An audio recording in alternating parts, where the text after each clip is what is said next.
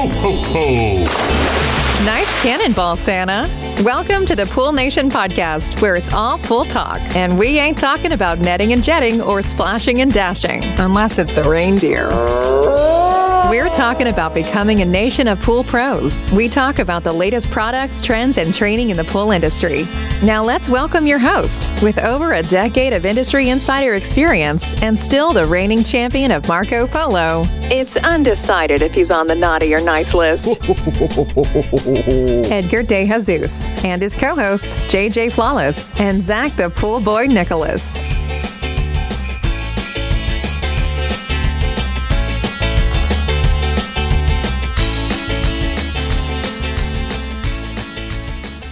Welcome, everyone, to the Pool Nation Live podcast. I am your host, Edgar De Jesus, and yes, I am the reigning champion of Marco Polo, along with John JJ Flawless, the fastest netter in the West, and the famous Zach, the Pool Boy Nicholas. Today, we continue our conversation on the 3 core segments of your business, and we dive into part 2 of operations. I want to welcome everyone to our live podcast, the podcast where it's all pool talk, and we ain't talking about netting and jetting and splashing and dashing. We're talking about becoming a nation of pool pros. And yes, we will talk about the latest products, trends, and training in the pool industry. But before we get started today, I want to thank our sponsors for this podcast, the Ultimate Pool Tools, the SPPA, poolinvoice.com, Blu-ray XL, and Aquastar Pool Products. We want to thank them for their continued support. Mr. Zacharias, good morning. How you doing?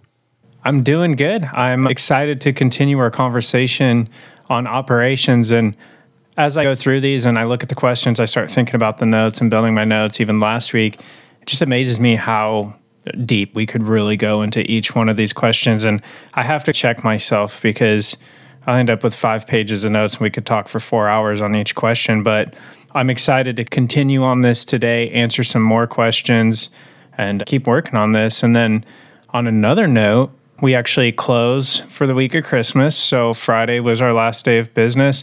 And I'll tell you, there's just something like a weight lifted when business closes that day and I walk through the shop and everything's buttoned up and all the vehicles are locked and the door's locked and I go home and I can just take a deep breath and know that we're off for a week and it's time to relax. So I'm excited about that. That is awesome. Now, let me ask you a question. You take the week of Christmas off, so you close on Friday, and then this year, when do you open back up? Well, actually, the guys will be going on the 26th because we got to get the pools going, but our office will be closed on the 26th, and then we'll open on the 27th fully for business. And it usually varies from year to year. We have this argument of, are we taking this year? Is it the week after or is it the week before? But we landed on the week before, so we're closed all next week. Now, let me ask you something, because I know that your guys do, I think after 2 years or something like that, after a couple years, you guys do 2 weeks of vacation for the pool guys and everybody. So does this week of Christmas count as one of those vacations, or is this week on top of their 2 weeks vacation? This is on top of it. And the reason we kind of landed on that is we felt like it wasn't our, I should say, to dictate when they use their vacation. And we wanted to have that as a benefit of working for us. A lot of companies, I see a lot of different interesting benefit things that are added, health insurance, dental, vision, all of that stuff. We're currently not at a stage where we offer those things. So this is just something, Christmas is just purely something where everyone gets to take a break, unwind, be with their families. They don't have to worry about missing work or missing a paycheck. And additionally, we don't credit for the week of Christmas, so it's not like our vehicles are parked. They're not out there costing us money, driving around. There's no wear and tear, so it doesn't really cost us much. That's pretty awesome. So that technically, I know you see it probably a little bit differently, but technically that's an added benefit to the vacation time. So if they take their 2 weeks plus this week, it's going to end up being 3 weeks that they're off from work. Yes. Yep. That's legit. That's awesome, dude. And you ready to come to work? And see, look at that. We're all these years of talking, and I didn't even know that about your business until we started diving into some of these operations, and here we are talking about time off and all that kind of stuff. So that's pretty cool. Yeah. So for everybody listening, John is out. We're still in the middle of negotiations with John. So John knew that Zach wanted first class airfare, and then John wanted a private jet. So I think we've got him convinced to do what? The propeller plane? I think we're good with that. Yeah, but he might have to lower his expectations down to like a Greyhound pass or something like that. Because An unlimited Greyhound pass. yeah, Now, let me ask you, Zach, have you ever taken a Greyhound bus? yes, one time, and it was actually a very horrible and a very interesting experience. So I take it that you wouldn't do it again? If I had the choice not to, I would never ride on it. I think it was like a 3-hour drive into like a 5-hour drive. I'll kind of tell you the story. I used to work for a guy that had a moving company. It was just him and then me and Justin, and we would move. And so we drove from Idaho down to Phoenix, and we had or Flagstaff. So we had moved someone down to Flagstaff, drove a U-Haul straight through. I was literally taking turns sleeping on the floor in the U-Haul. And we get there and we go to the rental car place to rent a car to drive to Phoenix. And my boss is old school and they're like, okay, can we have your credit card? And he's like, I don't have a credit card. Like, cash, right? And they're like, no, we need a credit card on file. So long story short, we couldn't rent a car. So we had to walk to a Greyhound bus station and wait there and then ride it. And I had some of the most interesting conversations while waiting for that bus with some of the most interesting people I've ever met in my life. And I'll just leave it at that, but never again if I had a choice. Oh, that is hilarious. So I actually took somebody once to a Greyhound bus stop over there in Orange County, and it was really interesting to say the least. And I don't want to talk bad about it, but it was like exactly what you're saying. Is the people that were there was like, oh my God, are you sure you want to get in this thing? So there was a lady there that had a black eye and told me she had been kicked in the face by a horse. So that's literally how it started. She was kicked in the face by a horse? Yeah, her story was a little questionable. I'm not sure if it was, but yes, that's how it started. In some fight somewhere and somebody beat her up and just felt like a horse, right? Yeah. And then she was inviting us back to their apartment or wherever to party. We're like, we're okay. I think we'll pass. We got to catch the next bus. So anyway, so everybody listening, John is out today. We did play a little rock, paper, scissors, and he beat us. So he had 2 of those in a row. So he will be back next week. Anyways, let's continue. Oh, wait. Before I do that, since this podcast is right before Christmas, are you ready to roll? You got all your gifts and you're just ready to...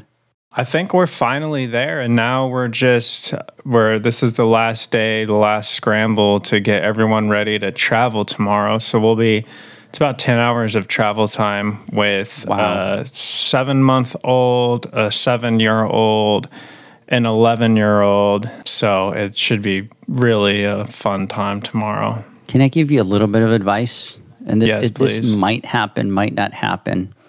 7-month-old you're flying, I'm assuming, right? Mm-hmm. Okay. So here's what happens if you have a small baby like that and they start to get that pressure in their ears and they can't clear it out, that baby's probably going to cry for however long that flight is. So see if you can find some earplugs that you can put in the baby that won't bother the baby. Mm-hmm. And then you obviously try to put them on without the baby trying to take them out. But it's better that they have them on during the flight so that they don't get that pressurized type thing and then are crying the whole time trying to unclog those ears. Yeah, definitely. Anything helps at this point. When we flew with Roman when he was little, I think the doctor told us to give him Benadryl before to help him calm down. But for those of you that don't know, Benadryl has sometimes the opposite effect. And with Roman, it had the opposite effect. So never again on that. It was wired. Yes. So where was I flying to? I was flying recently somewhere. I don't remember to where it was. And there was a poor lady that was in first class, had 3 kids, and one of them was an infant.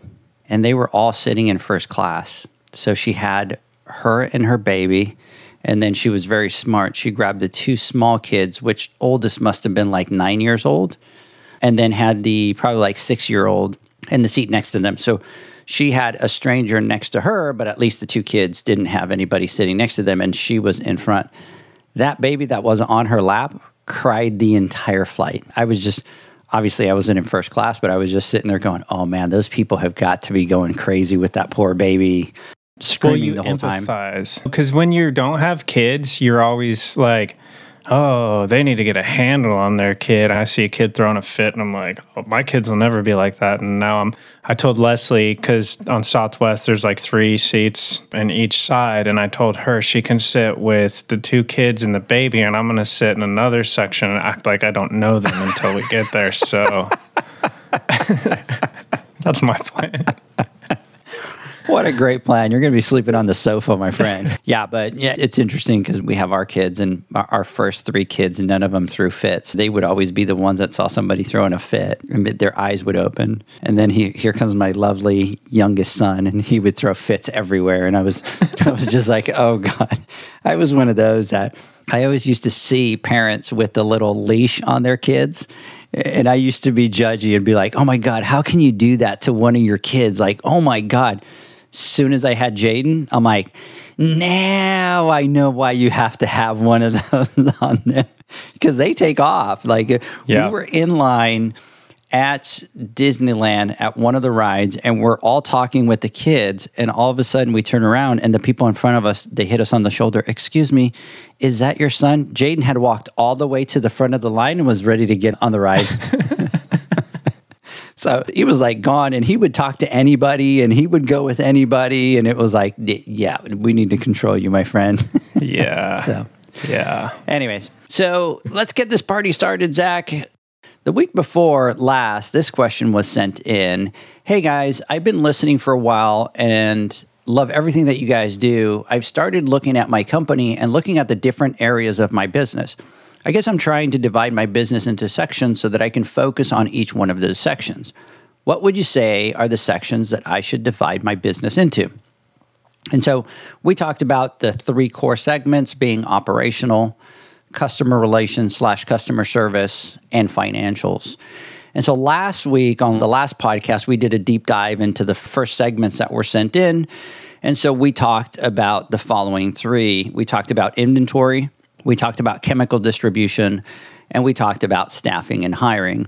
So today what we're going to do is we are going to continue with the ones that you sent in. We'll talk about the next 3 or 4 based on time. But Zach, let me start with the first one here, and that is being strategy. So they sent a note in saying, you guys are talking about strategy itself, but how do I even begin? Seems like there's so much that I need to do that it's just overwhelming. So I'm going to go back to what I usually say. And the first thing to think about is your goals and your vision. And I think people are probably tired of me talking about this, but I think it's very important. And the things that you want to start thinking about is, what are you doing this for? Like, what's the purpose of being an entrepreneur? What's the purpose of going out on your own, taking these risks and starting a company? Is it a steady paycheck? Is it to build tremendous wealth or anything in between? Do you want to be the one out servicing the pools because that's your passion and you want that personal touch and you like interacting with the customers and that's what makes you the happiest? Or are you wanting to build, or are you wanting to hire people in your place so that you can grow your company beyond you? Additionally, things I would think about is, how big do you want to grow your company? And how do you want to exit that company? Do you want to sell it? Do you want to pass it on to someone else? And so to me, that's how I would start thinking about creating a strategy, is thinking about these questions. And I always say, write it down, get pencil and paper and put it down. And when we first start out, we tend to be solely focused on getting accounts. And I get that because we need to create income to survive. So that's priority number 1. We're out there just grinding and trying to get some income. But when we start talking about long-term strategy, you need to start putting a lot of thought into these questions. Think about, if you were to wake up tomorrow and be where you want to be with your business and your personal life, what does that look like? If I were to go to sleep tonight and wake up tomorrow and be where I want to be, what does that look like? And maybe it's that you would have 50 pools a week, you're not working nights, you're not working weekends, and you have that personal time for yourself and your family. But then you also need to look at, like, outside of your business, what your ideal lifestyle is, because you need an idea of how much money you need to take home so that you can support your lifestyle. If you want $1 million house on 10 acres on the water, you want your, say, 3 kids to go to college, you want to drive a $100,000 pickup and you want your wife to drive a $100,000 car, then you need to make sure that your business goals align with that and that make it so that you can achieve that. And on the flip side, maybe you want to grow your company to service 5,000 pools and go multi-city. So I think these are the things you need to start thinking about. And I think it's hard to start building a strategy if you don't have an idea of what it is you're trying to accomplish. And keep in mind that this can change and should be revisited periodically because life changes, our priorities change, our interests change. And it's good to modify our strategy based on those changing goals. This is an exercise that throughout the years, I go through over and over and over. And I can tell you from when I started the company to now, that has changed tremendously.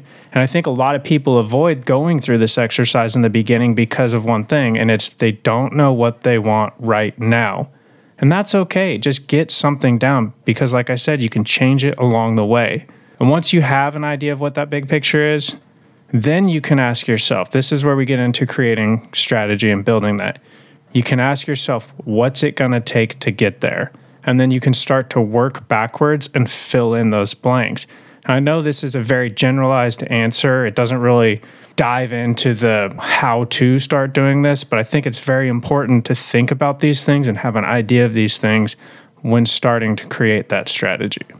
Yeah, I agree with you 100%. So we start talking strategy, but how can you create a strategy when you don't even know what you want to be? It's almost like when you grow up, what do you want to be, right? So if you want to be a doctor, there's a lot of school that you have to do. And then if you want to specialize, there's something that you have to do in order to specialize to take that to the next level.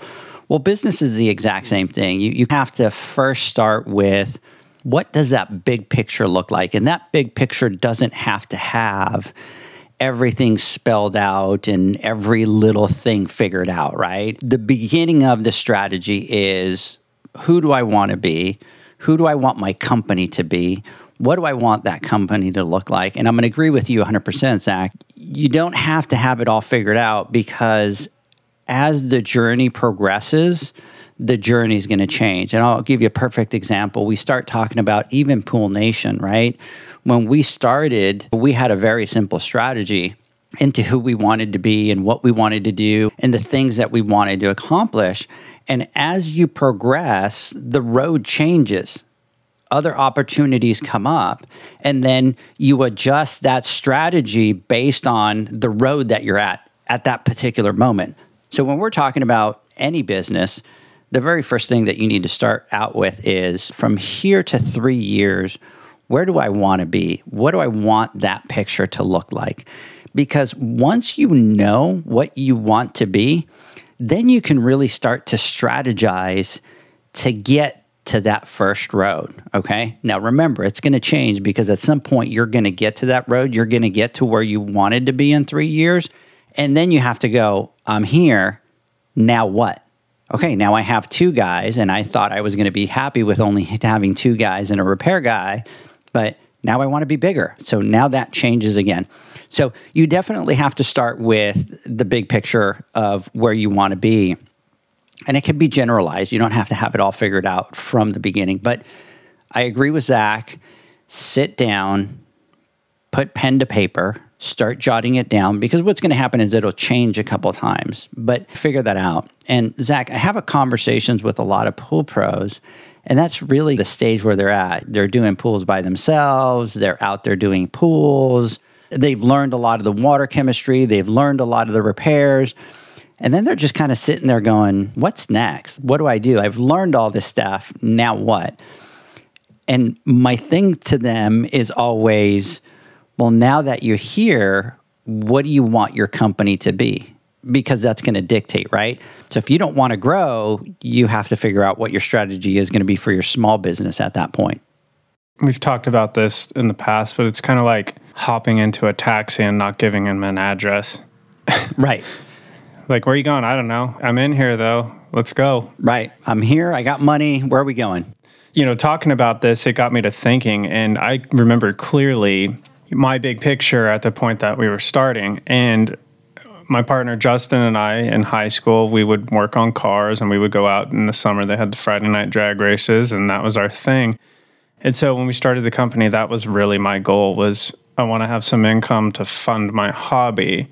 And I'll talk about changing. Today, I don't even have a personal vehicle. So that's how well that worked out for me. But I was able to recognize my strategy's changing, my goals and my priorities are changing. How can I modify the plan to fit what I'm trying to do today? Yeah. And so that has to be your first step, is really what you want to be. And I think that's why they tell you, create a 1-year plan, create a 3-year plan, create a 5-year plan, because your 5-year plan is going to be very different than your 1-year plan. And let's say that you are a single poler, you're going to start talking about strategy, you're going to talk about starting to learn. Here's a little bit of what that strategy to me would look like, Zach, and that would be, I'm getting into the pool business, right? I don't know water chemistry. I don't know repairs. I do need 60 pools in order to financially be able to survive, to be able to live comfortable and leave the stress of the financials behind me, right? So you have a simple plan, and that is that in the first year, you're going to take 3 courses of water chemistry. You're going to go to a show. You're going to take 2 more courses there on water chemistry, right? You're going to get that water chemistry, maybe 3 certifications that are out there. Maybe you take the CPO, maybe you take the PCTI training, right? You go to a show, you take a couple other water chemistry courses, but you set that strategy to become that water expert that you want to be. And again, we're talking about strategy of being just a single poler. The other thing that you're going to do is, hey, I know that I need to know how to do repairs, but I want to get water chemistry down right. So maybe what I'm going to do is I'm going to wait for 6 months, get as much water chemistry in place that I can. After the 6 months, I'm going to try to partner with somebody where I can learn to do repairs. And then you hit that 6-month mark. Now you're very comfortable with the water chemistry. Now you're going into repairs, and that could be anything. My strategy was I partnered up with Rod. Rod did a lot of the warranty stuff. I drove with him for free on Mondays. I learned a lot of the repairs, right? So you get that part of your business now down. And then the third part of it, which I'm going to tell everybody, is financials. You do this for the financial reasons. And if from the beginning you get that financial practice, you're going to be set on the right path, okay? So a strategy could be as simple as that, as simple as what are the 3 main areas of my business that I need to do as a single poler? And you have to remember my 3-year plan, by year 3, I want to have a couple of guys working with me. If you've done that strategy, you are now very advanced at water chemistry. So now you're able to go ahead and teach that to the people that are on your staff. So your strategy would look like, okay, I hire my first guy. From day 1 to 6 months, I'm going to focus with him or her on water chemistry. And here's the certificates that I want them to hold. Here's the water chemistry training that they need to hold. And then that 6 months after that, I'm going to do the same thing, and I'm going to start to train them on the repairs and the things that I have learned. And what that will do is now you have a strategy, you have a start date, you have an end date, you know specifically what certifications that they're going to take. And also, as you start to train those people, Zach, what happens when you train other people, you become even more knowledgeable and more efficient at what it is that you do, because not only did you read about it, you practiced it, but now you're training somebody else on it. And when you do that, that makes you a lot stronger. But you have to know what your goal is, what that 1-year goal is, what that 3-year goal is of your business. And you really can't start to strategize until you know what you want to become. Absolutely. And I mean, there's so many ways to go through that process, but start with the small things, get the big picture. And then, like you said, what's the short term? What's the mid range? What's the long term? And then basically you're putting in the steps in place to achieve those things. And strategy can help in a lot of ways that you may not even consider. Strategy may cause you to spend more money on a location when you get to that point, because it's important that you have that certain location, because you have 200 pools within a certain radius of that location. Yeah, you can get this location cheaper down there, but when you have the strategy in play, you know your numbers, then it makes more sense to get this more expensive location in the area you need to be. So there's just so many ways that you can put it into play and use it as a tool to help you grow your business. But yeah, I think ultimately, without any idea, You're just taking a shot in the dark. I'm just going to go out there, answer all the calls I get, take on all the customers I get. You won't be able to move the needle. Yeah, without a strategy, it's what we talk about every time, right? It's the pilot flying the plane with no instruments. You're just going wherever. It's getting into the taxi and telling the taxi driver, I don't know where I want to go. I know I want to go somewhere. I'm going somewhere, but where's my destination? And so that's the part of the strategy that you need to be able to do in order to be able to put the steps in place for that strategy. So, sit down, write it on a board, have it somewhere where you can see it every day so that you know what your strategy is. Because here's what happens. We get busy. We get very busy with task-oriented responsibilities. We have to do a certain amount of pools. We have to do a certain amount of repairs. We have to send out a certain amount of bills. We have to do a certain amount of invoicing. And what happens is if you're not constantly looking at that big picture, you could just put your head down, and by the time you look up, 2 years have gone by, and all you're doing is servicing pools, sending out invoices, doing repairs, and not working towards that bigger picture, that strategy. So if you have that somewhere, it's constantly reminding you, I have to do more. And the one thing that you need to understand as a business owner, and this happens in real life all the time, is everybody wants to sell you on the idea of the big dream that while your company is working, you're drinking margaritas out in a beach somewhere, you're drinking pina coladas, and you're doing that. And that's not reality. Reality is you can grow to there, but in order to get there, you have to sacrifice more than everybody else. You have to work while everybody else is sleeping. You have to give up the vacations in order to be able to get there. And look, man, you compare and you look at the most successful people in this world, and they're all very hardworking people. You take a look at Elon Musk. I mean, the guy's 24/7 on, right? But in order to have that level of success, you have to put the time in, right? You look at Jeff Bezos. Look at how much he worked. He finally gave the keys to somebody else so that he can go and enjoy everything that he's built. But everybody just thinks about what he's doing now, enjoying and doing all that. But what people don't talk about is the sacrifice and the hard work and all the things that he had to give up to get there. So remember that as you're building your business, you're going to have to make sacrifices. I'm not telling you that you have to give up everything, but I promise you that you're going to have to work hard in order to achieve those goals. Don't be afraid to do that. Yeah, and I think we all go through that. We fall into that temptation and we see other people doing it. And it's like, well, why are they farther ahead than me? But we have to keep in mind, we don't know behind the scenes on other people's situations. And all we can worry about is what we're trying to do. And I think in the beginning, when we first started, don't get me wrong, we worked a lot, but we also fell into a lot of those temptations and wasting money, spending money, not knowing what our numbers were. And once I finally started really focusing on that side of the business and learning it and realizing, oh, we can't do this, we can't do that, and putting that effort into it, that's when we started to really grow as a business. Yeah, absolutely. And you can't fall into the trap. And our industry is very easy. And it happened to me at the beginning. My neighbor used to be a pool guy, which is one of the reasons that I got into the business. And he would be done. His thing is he wanted to be done at noon every day. And his route was very tight. And that's all he bragged about. And at the beginning, I started to do the same thing, right? Because that's what I was seeing. So I'm like, I just want to be done. I want to be done. And then all of a sudden I realized it's like, man, I'm done at 12 o'clock. What am I going to do the rest of the day? That's not my vision. My vision is to grow. My vision is to bring people on.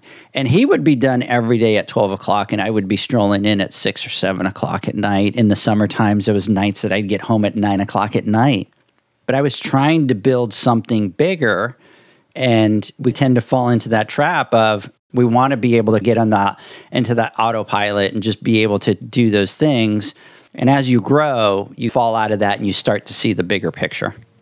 Yeah, and that may very well have been his vision. And he strategized and put the things in place so that he could be done at noon every day because it fit It fit what he wanted. It fit his needs. It met all the requirements. Who knows? And so that's why that really was his vision. So he didn't want to hire guys, and he would tell me, "I don't want anybody working with me. I don't want the headache of employees. I don't want any of that. I do 80 pools. I do all my repairs. My wife stays home. I financially can provide for me, my wife, my daughter." And it took him a lot of years to tighten his route to where, man, he could leave at 7:30 in the morning, and by noon he had done 15, 16 pools and gone and done repairs and do all that. And he had cherry picked his route, and they all had cleaners, and that took years, but that was his strategy over the years. And that's how, exactly like you're saying, we were two totally different people. And he would see me and he would be like, "Man, I don't want that. I don't want the headache." So everybody's going to have a different vision, a different strategy. Guys, let's do this. Let's take a quick word from our sponsors. Zach, when we come back, let's jump into the next category. The Hyper Pole from Ultimate Pool Tools is a pool care pole designed by pool professionals for pool professionals, featuring precision-crafted carbon fiber and stainless steel construction. Go to ultimatepooltools.com or Instagram at Ultimate Pool Tools. Pool pros have specific needs when it comes to general liability insurance. The SPPA program has you covered. With 3 tailored and customizable general liability options, SPPA makes it easy for pool pros to feel secure. Find out more and get covered at thesppa.com. Now available, Pool Invoice. Pool Invoice is a pool billing software created specifically for the pool service and repair industry. It's developed for our industry and only our industry. Pool Invoice is built with recurring billing in mind. You can print, email, text invoices, or even send via WhatsApp. You can add reoccurring or yearly charges, accept credits, and set up autopay. You can even see when customers have seen the invoice. It even has a customer portal where they can log in and see, print, and pay invoices. It has all your customers' information on one page, so you don't need to search through hundreds of invoices looking for the one you need. Just go to the customer profile and it's all at your fingertips. Created specifically for the pool industry, Pool Invoice. Now available at poolinvoice.com.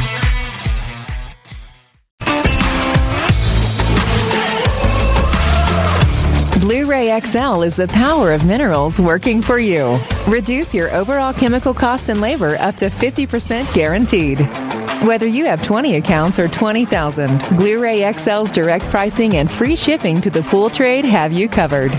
Improving pool professionals' profit and work-life balance is what they do.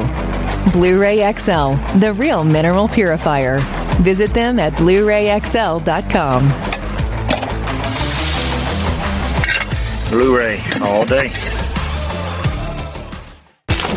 Aquastar's new pipeline cartridge filters, available in 2 sizes, deliver top-notch hydraulic efficiency along with best-in-class filtration performance, approaching that of DE filters. Uniquely designed, open pleat spacing means 100% of the media square footage is usable. And these claims are backed by NSF test results. Designed with the pro's time and comfort in mind, the patented double locking system improves safety and ease of access, making filter cleaners faster than ever before. Available now. Ask your supplier for pipeline filters today. Welcome back, everybody, to the Pool Nation Live podcast with Edgar and Zach today, talking about the 3 core segments of your business, part 2. We just talked about strategy. Zach, the next one that was sent in was the following: equipment. I think one of the things that we need to do is to be able to manage our equipment. How responsible are the techs of the equipment? And this one is a big one for me. I know specifically where they're coming with that.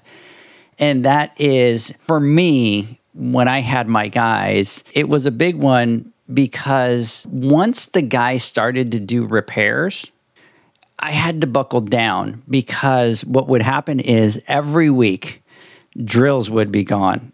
Impact drivers would be left behind. Anything that I would give them, it would just get lost or left behind. And Zach, I was one of those that I would buy like all the tools and all the gadgets, right? I'm like, if it's going to make your job easier, let's buy it. I would buy all the multi-tools and every kind of socket that you can imagine. And I would simplify, right? So the sockets that we didn't use, I didn't put in the bag. So they had what they needed. But it was one of those that once they started to do repairs, once they started to do filters, it almost felt like this nonstop of, oh, I don't know where I put the drill.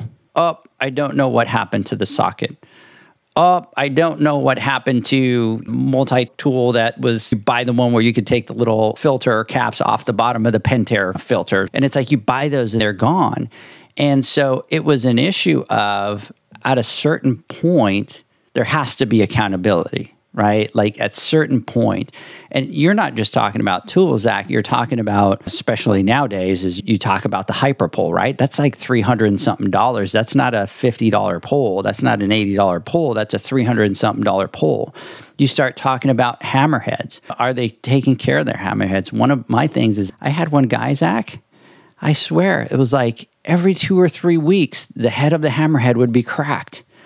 And I'm like, what are you doing? Everybody else has one and nobody else has problems, but yours is cracked 3 times this year, right? And they're not cheap. You start going $200 for the lid, and then you have to take the hammerhead apart and you got to put it back together, and time's lost, and you feel like you're in this constant bubble. But I totally get where they're coming from with regards to the equipment, but there has to be the accountability.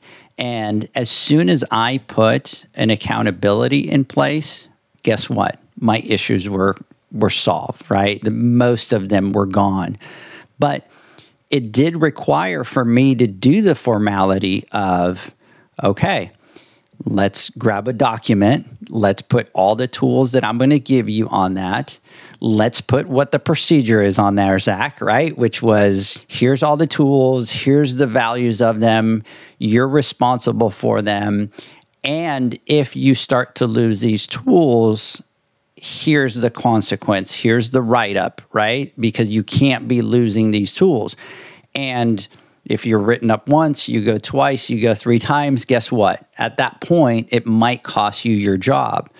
But you have to make people accountable for the tools that you're giving them. But the biggest thing is you have to do the procedure. You have to do the accountability. And then the biggest part, Zach, the biggest part that I think a lot of people are afraid of, and that is to then have the difficult conversation as soon as they lose their first drill or they leave their hyper pull behind or whatever.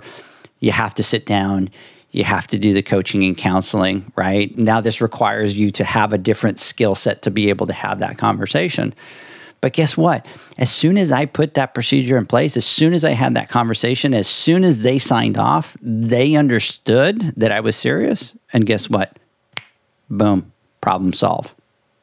So it's funny because our biggest offender is Justin, the other half of the business.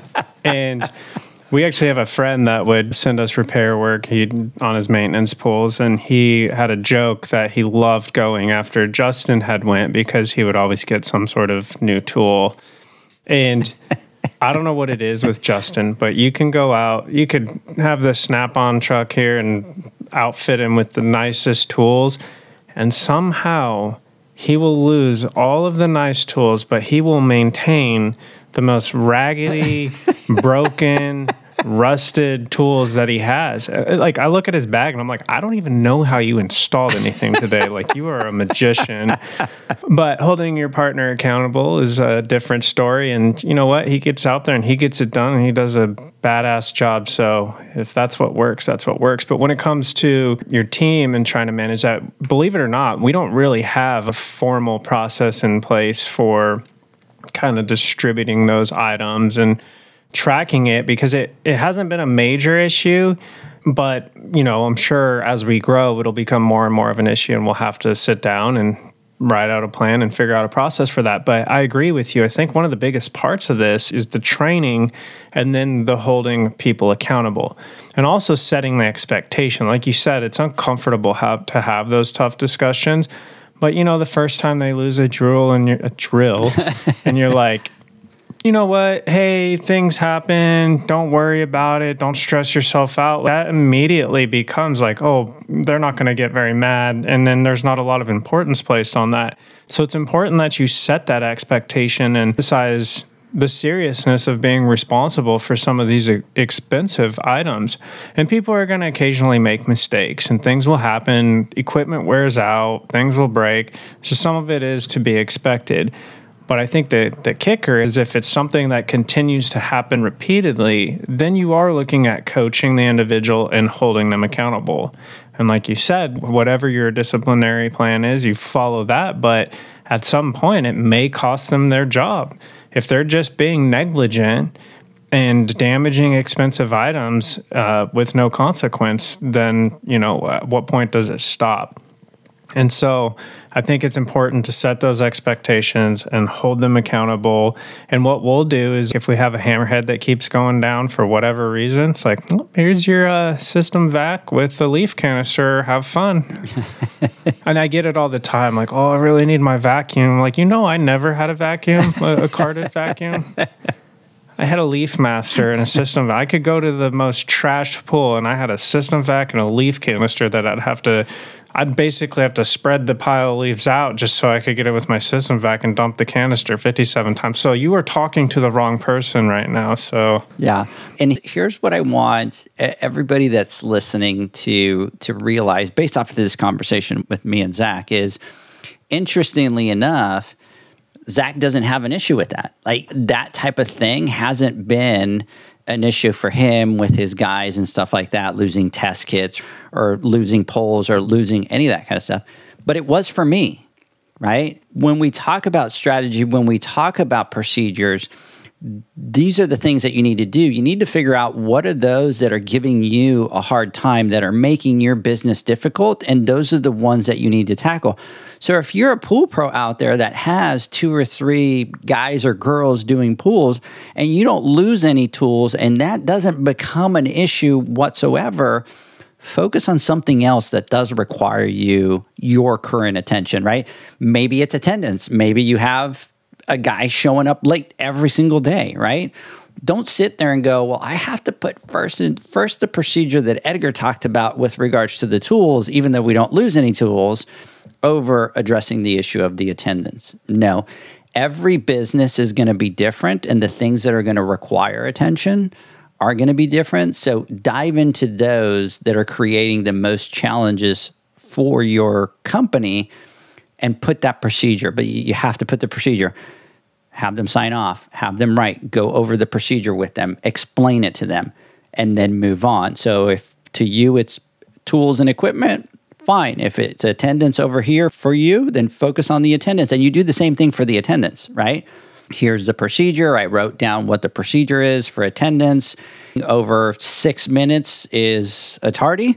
And so if you get there at minute number 7, guess what? You're late. It doesn't matter what the excuse was. If you're there 7 minutes late, it's 7 minutes late. Have the procedure, have it in writing, have them sign off, and then more importantly, hold them accountable. Because if you don't hold them accountable, that everything that you do means nothing. All right, Zach, you ready for the next one? yes. And Zach's like, I've been ready. So here is a really good one. And I think a lot of people that start to grow start to, at some point, question what the sweet spot is or where they need to be. And so, Zach, the next one is, how do I know how many pools each one of my guys can do? I have some that can handle 12 or even more, and then guys that do 8, and it's a struggle. So I think we all go through this at some point, right? As we start to grow at the beginning, it's just, you're a single poler, you bring on your first guy, you just throw stuff out, you try to handle it, and that's okay. As you start to become a company with an office, with office hours, you start to level up to the next level, right? You have multiple employees, you now need to bring those procedures and those expectations. So do you want to go first on this one, Zach, or do you want me to jump in? You can go ahead on this one. Okay. So the first thing that I'm going to talk about is that, to me, it's all about the numbers. And that's where I'm going to tell you to start. And a lot of people are going to tell me, well, I don't know what my numbers are. I can't figure it out. I have to guess and go off to somewhere. And I'm going to go back to the same thing. And Zach, you and I have had this conversation. It's, I got to do this or this. Well, how is that going to impact your bottom line? And so if people come to me and they say, well, I don't know what it is, I don't have time to figure it out, then I can't help you. Because the most important thing that you need to do is know specifically your numbers. And in order to be profitable, how many pools do they need to do? And if you don't know that, that's the biggest mistake that you're doing in your business. Okay. The number one reason small businesses fail in the US is because they don't know their cost of service or the cost of their product. And I've talked about this 1,000 times, and that is you have a lot of businesses that are selling stuff and they don't even know the cost of the product, but yet they're doing pricing based on what the competitor is charging. And if you are going to be financially successful, you cannot do that, period, end of story. There's no getting around it. So the first thing that I'm going to tell you is you need to know if you put a guy in a truck or a girl in a truck, you need to know how many pools they're doing. And guess what? You need to know how much the truck payment is. You need to know how much chemicals they use. You need to know the amount of insurance that it takes. And if they do 10 pools and that's $1,000 that you bring in, you need to be able to say, hey, my cost is $500, so I get to keep $500. Or it costs whatever, $9,000, and I only get to keep $1,000. Because from there, you're going to have to say, in order for my business to survive, they're going to have to do 2 pools more because I need to be able to keep $3,000, not $1,000. So that's the very first thing that I'm going to say. And I know a lot of people are going to be like, not what we want to hear, right? Because we don't know those numbers. But that's where you need to start digging in, okay? With that said, and that's my big number one thing. With that said, once you find out what those numbers is, you're going to move into the next phase. And that is, again, Zach, it's all about what we're talking about here today. It's about strategy. It's about procedures. It's about things to put in play. Number one, once you know what your cost is and how many pools they need to do, whether that's 12, 14, 3, 9, whatever it is, you have to set that as a standard and as an expectation. You need to go to all of your team and you need to go and say, in order for us to survive, in order for us to be able to do well, for you to be able to have a job, you're going to have to do 14 pools every week, right?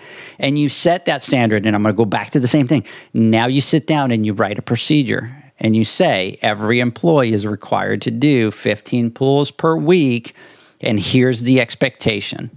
From there, the next procedure that you're going to do is you're going to set the standard for how those pools are going to be done. If you have 10 steps for that pool to be done, each one of those pools requires that you follow these 10 steps. You can't do 3 steps on this one and 2 on this one and 1 on this one.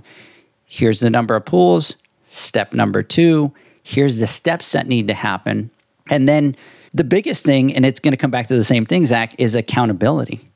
So now that you know how many pools they need to do and the standard of excellence that's required to do those pools, what are you going to do when you have somebody that can only do 8 pools a day and it's costing you 2 hours of overtime every single day in order for those pools to get done? So as you start to figure these things out, guys and girls, this is what I want you to do. Grab one little thing at a time. Put it on paper, put the procedure. Even if you don't share it, start to create your own little steps so that you can start to tackle these things one at a time. And as you start to tackle them one at a time, by the time you look down and you look up, you have 15 procedures that you've put in your place for your business. I feel like I was on a John rant. Was I on a John rant? Yeah, that was good. I had 6 different things pop in my head, and I was like, nope, don't start going off on tangents.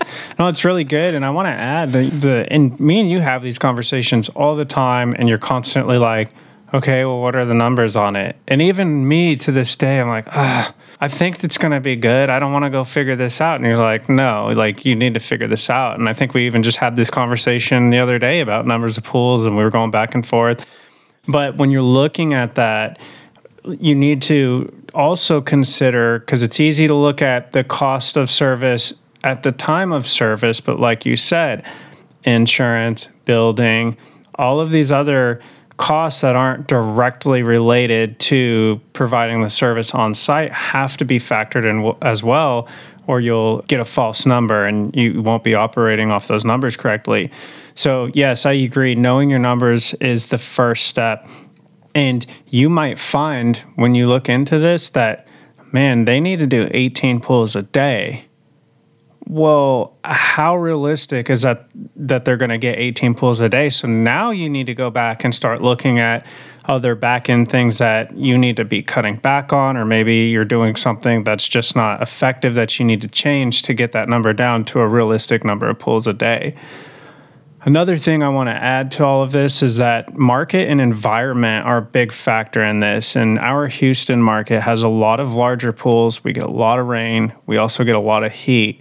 And we have a lot of trees and vegetation. And I was actually, before we got on today, I was looking at the weather app. And we have a day coming up here in the next week that the high will be 67 degrees and the low will be 21. And that's a 46-degree change in a single day. So our environment here is pretty crazy and constantly changing. So for us, it may be a little different than someone else that's in one of those, I don't know, San Diego or something, where the weather's consistently nice and not changing all the time.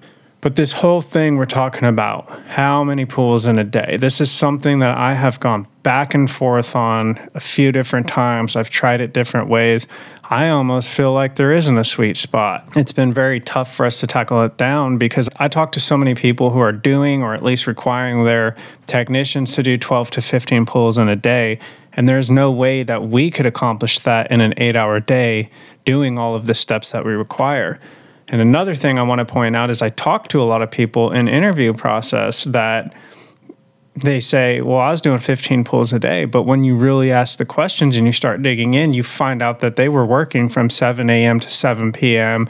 and they were a subcontractor to that company or whatever. Well, we're W-2 hourly and we're trying to fit everything in an average of 8 hours a day, and we have to manage overtime and things like that. So you're not going to be able to do 15 pulls most likely with us. Yeah, especially if they're getting paid per pool and they're going at their own pace and they show up and they do the pools. It's exactly that. They can work 12 hours a day, but when you're W-2, that's not the case. Yeah, so again, depends on your strategy and what you have going on. And so for us currently, what we have is we target about 9 to 10 stops a day.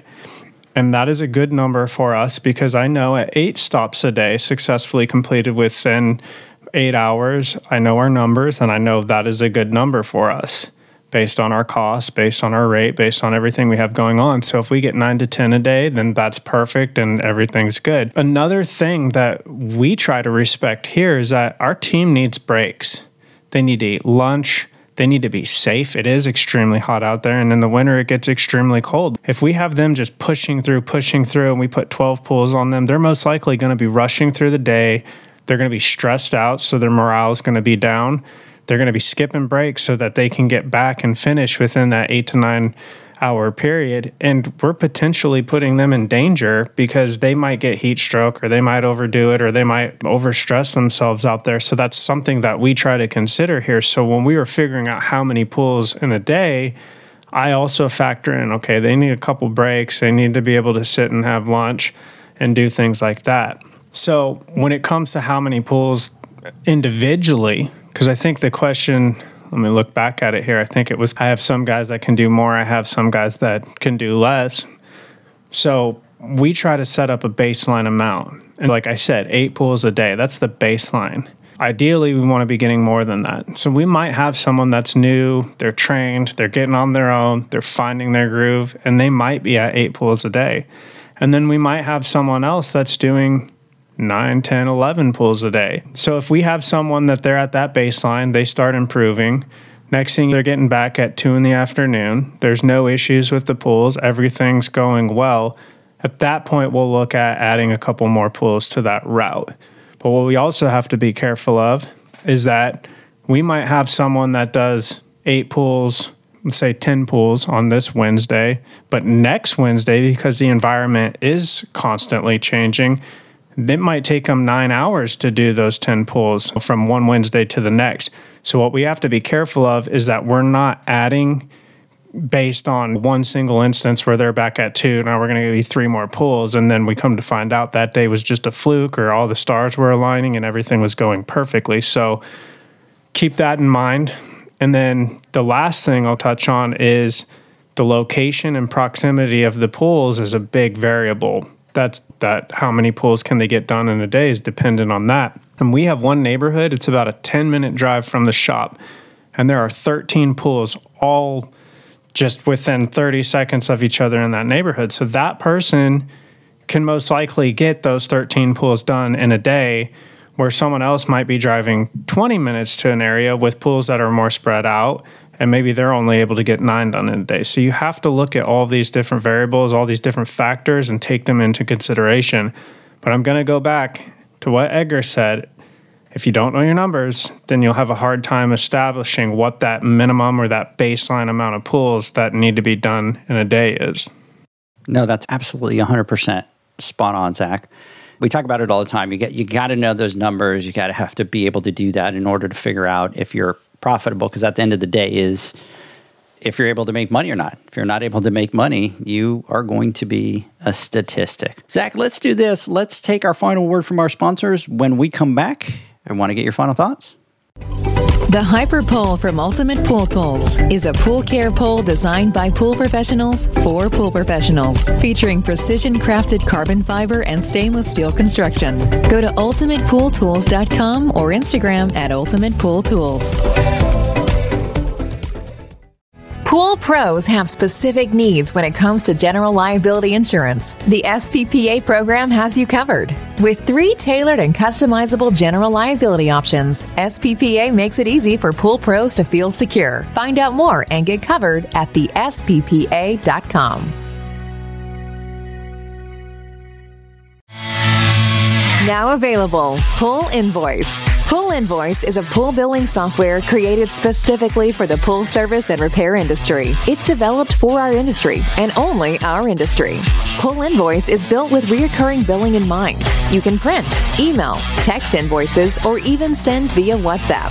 You can add reoccurring or yearly charges, accept credits, and set up autopay. You can even see when customers have seen the invoice. It even has a customer portal where they can log in and see, print, and pay invoices. It has all your customers' information on one page, so you don't need to search through hundreds of invoices looking for the one you need. Just go to the customer profile and it's all at your fingertips. Created specifically for the pool industry, Pool Invoice. Now available at poolinvoice.com.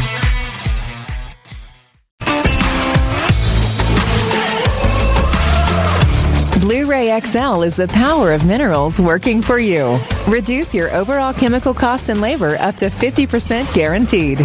Whether you have 20 accounts or 20,000, Blu-ray XL's direct pricing and free shipping to the pool trade have you covered. Improving pool professionals' profit and work-life balance is what they do. Blu-ray XL, the real mineral purifier. Visit them at BluRayXL.com. Blu-ray all day. Aquastar's new pipeline cartridge filters, available in 2 sizes, deliver top-notch hydraulic efficiency along with best-in-class filtration performance, approaching that of DE filters. Uniquely designed, open pleat spacing means 100% of the media square footage is usable. And these claims are backed by NSF test results. Designed with the pro's time and comfort in mind, the patented double locking system improves safety and ease of access, making filter cleaners faster than ever before. Available now. Ask your supplier for pipeline filters today. Welcome back, everybody, to the Pool Nation Live podcast with Zach and Edgar. John is out. We are talking about the 3 core segments of your business. And Zach, let me get your final thoughts. It's a lot to unpack and think about. And I think looking back, I fell into the same kind of trap that everyone, I think, does for the most part. And that's when I started. It was just, how many accounts can we get? And we were doing repairs. It was, how many repair jobs can we get? We need money. We need it now. We needed it yesterday. And so that was really the grind. And I think I was guilty of doing what you were talking about and just putting my head down. And then in my case, it was 5-6 years have passed and I lift my head up and go, wait a minute. Yeah, we're bigger, we're doing more, but we're no more profitable. We're not really farther, or I should say closer to the goals that we want to achieve. And that point is when I really started digging into the business side of things and just trying to get any training I could on it. Whatever class was offered, business, finance, fundamentals, things like that. I was jumping all over that stuff. And at that point, that's when my eyes really opened to what we're talking about today in these 3 core segments, and the strategy, the operations, the financial side, knowing your numbers, getting these things in place. And I think this is a topic that will never get old. And I think it's a topic that we'll never be able to cover 100% of it. But don't let it overwhelm you. Just like Edgar said, what are the priorities? Is it attendance? Is it tools being lost? Is it learning water chemistry? Whatever it is, find your priorities and just start tackling them one by one. And I think John always says that saying, how do you eat an elephant? One bite at a time. And that's exactly what you need to do. And then just keep in mind what the end game is, where you're trying to go, what is the vision. And that way you know whether you're on course or not. So I'll just end with that. Don't let it be this overwhelming monster. Look at it as a fun challenge on figuring out how you're going to accomplish what it is you're trying to do. Yeah, I agree. You can't let it overwhelm you. You have to have the plan and you be a little bit into the driver's seat, right? And things are going to happen. You're going to be doing your business. There's going to be weeks that everything's marching great, and then all of a sudden, boom, somebody quits, right? Well, there comes the curveball into the business. So now I'm stuck having to do the pools, and I had plans to work on X, Y, and Z, and now I can't do that. That's okay. That's part of life. That's going to happen. Don't get discouraged. What you do is somebody quit. You focus on hiring the next person, but what you do is you take that opportunity to go, hey, what are the 10 questions that Zach asks when he's interviewing people? Let me call somebody close to me that hires people and find out what they look for when they're trying to hire a candidate. Let me explain to them what some of my problems are with hiring people and combine those two. And when I go to interview the next people, try to find that person with the longevity or that person with the things that the other person was missing. So see it as a challenge to be able to step up your business, to build off of that procedure, because that's just going to make you stronger. I will promise you this, the path to success is never a straight line. It never is. There's a lot of up and downs. There's a lot of dead ends that you reach to. There's a lot of things that you might try that don't work.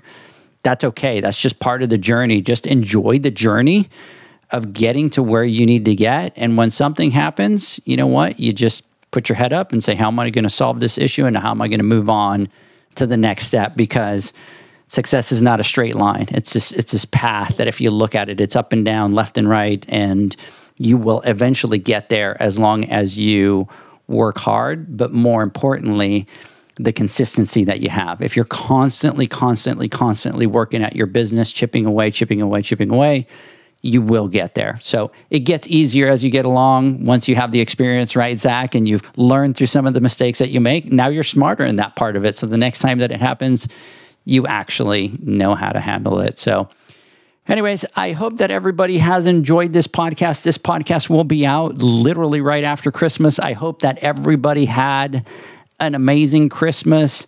Zach, by the time that this comes out, you will be on vacation on a white Christmas. So I hope that you are not snowed in with 6 feet of snow all the way up to the windows that you can't get out. And you're calling me going, Edgar, come and help me. I need to dig out of this. Because if you know me, I don't like the code, so that's probably not going to happen, Zach.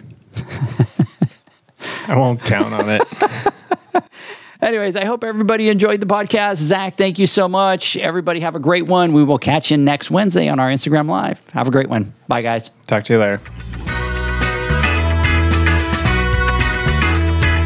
Thanks for listening to the Pool Nation Podcast, a member of the Pool Nation family. You can listen to us live every Friday here at 9 a.m. Pacific, 11 a.m. Central, and 12 noon Eastern Standard Time. You can find us at Pool Nation or PoolNationPodcast.com, on Facebook, or on Instagram at Pool.Nation. And to find more info about Pool Invoice, the billing software built specifically for the pool industry, go to PoolInvoice.com. Before you go, this is what the pool industry has been waiting for. PoolmanUniversity.com. It's the first platform dedicated to learning the swimming pool service and repair industry. A pool service community where you can connect and find videos on business, service, water chemistry, and repairs. See you there at PoolmanUniversity.com.